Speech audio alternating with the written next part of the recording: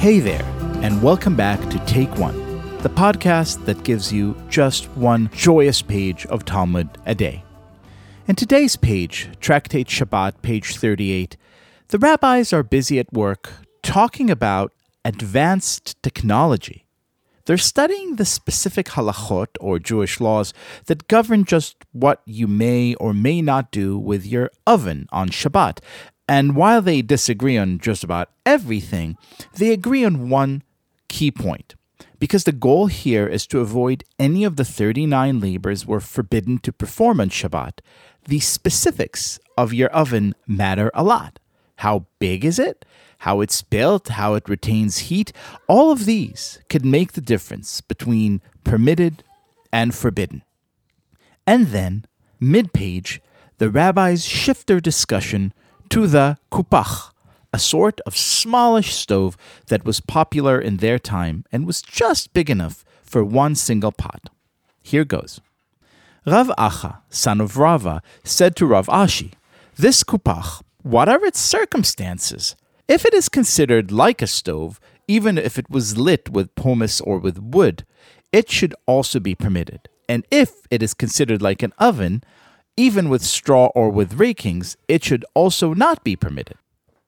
Rav Ashi said to him, from a halachic perspective, a kupach has intermediate status. Its heat is greater than that of a stove. However, its heat is less than that of an oven.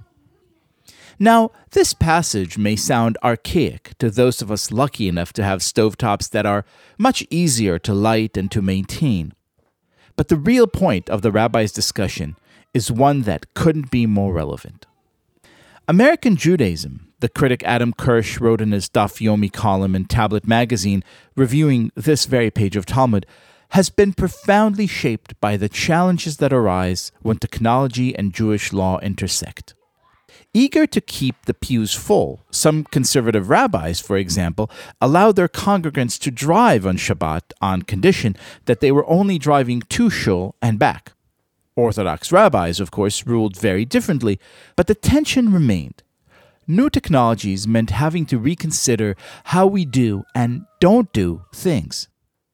A version of this very drama recurred just last week, as some Israeli rabbis permitted using Zoom during Passover so that families unable to celebrate the holiday together could at least communicate via video chat and feel just a little bit closer. This discussion, however, about what new technology means and how precisely we should use it is one that's resonant even for those of us who care very little for religious strictures. No sooner do we acquire our own version of a kupach, an iPhone, say, than we start asking what precisely is permissible. Can you use the iPhone during your own version of a sanctified moment, like on a first date or on a meal out with friends? Or should doing so be considered sinful? Is it okay to break up with someone via text message, or does basic human dignity require a face-to-face conversation or at the very least a phone call? It's the stuff that launched season upon season of Seinfeld, and it begins right here with the rabbis wondering just how to think about their new technology, about their kupach. The technology may change, as may the values that define what's forbidden and what's not, but the basic dynamic remains precisely the same.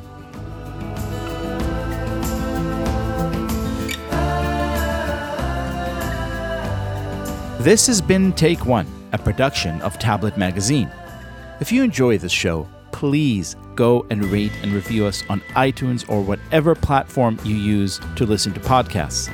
Each week, we'll be releasing new episodes, Monday through Friday, covering the entire weekly portion of Daf Yomi. I'm your host, Leah Leibowitz. Our producer is Josh Cross, and our editor is Paul Ruest. For more information, go to tabletmag.com/takeone or email us at takeone@tabletmag.com.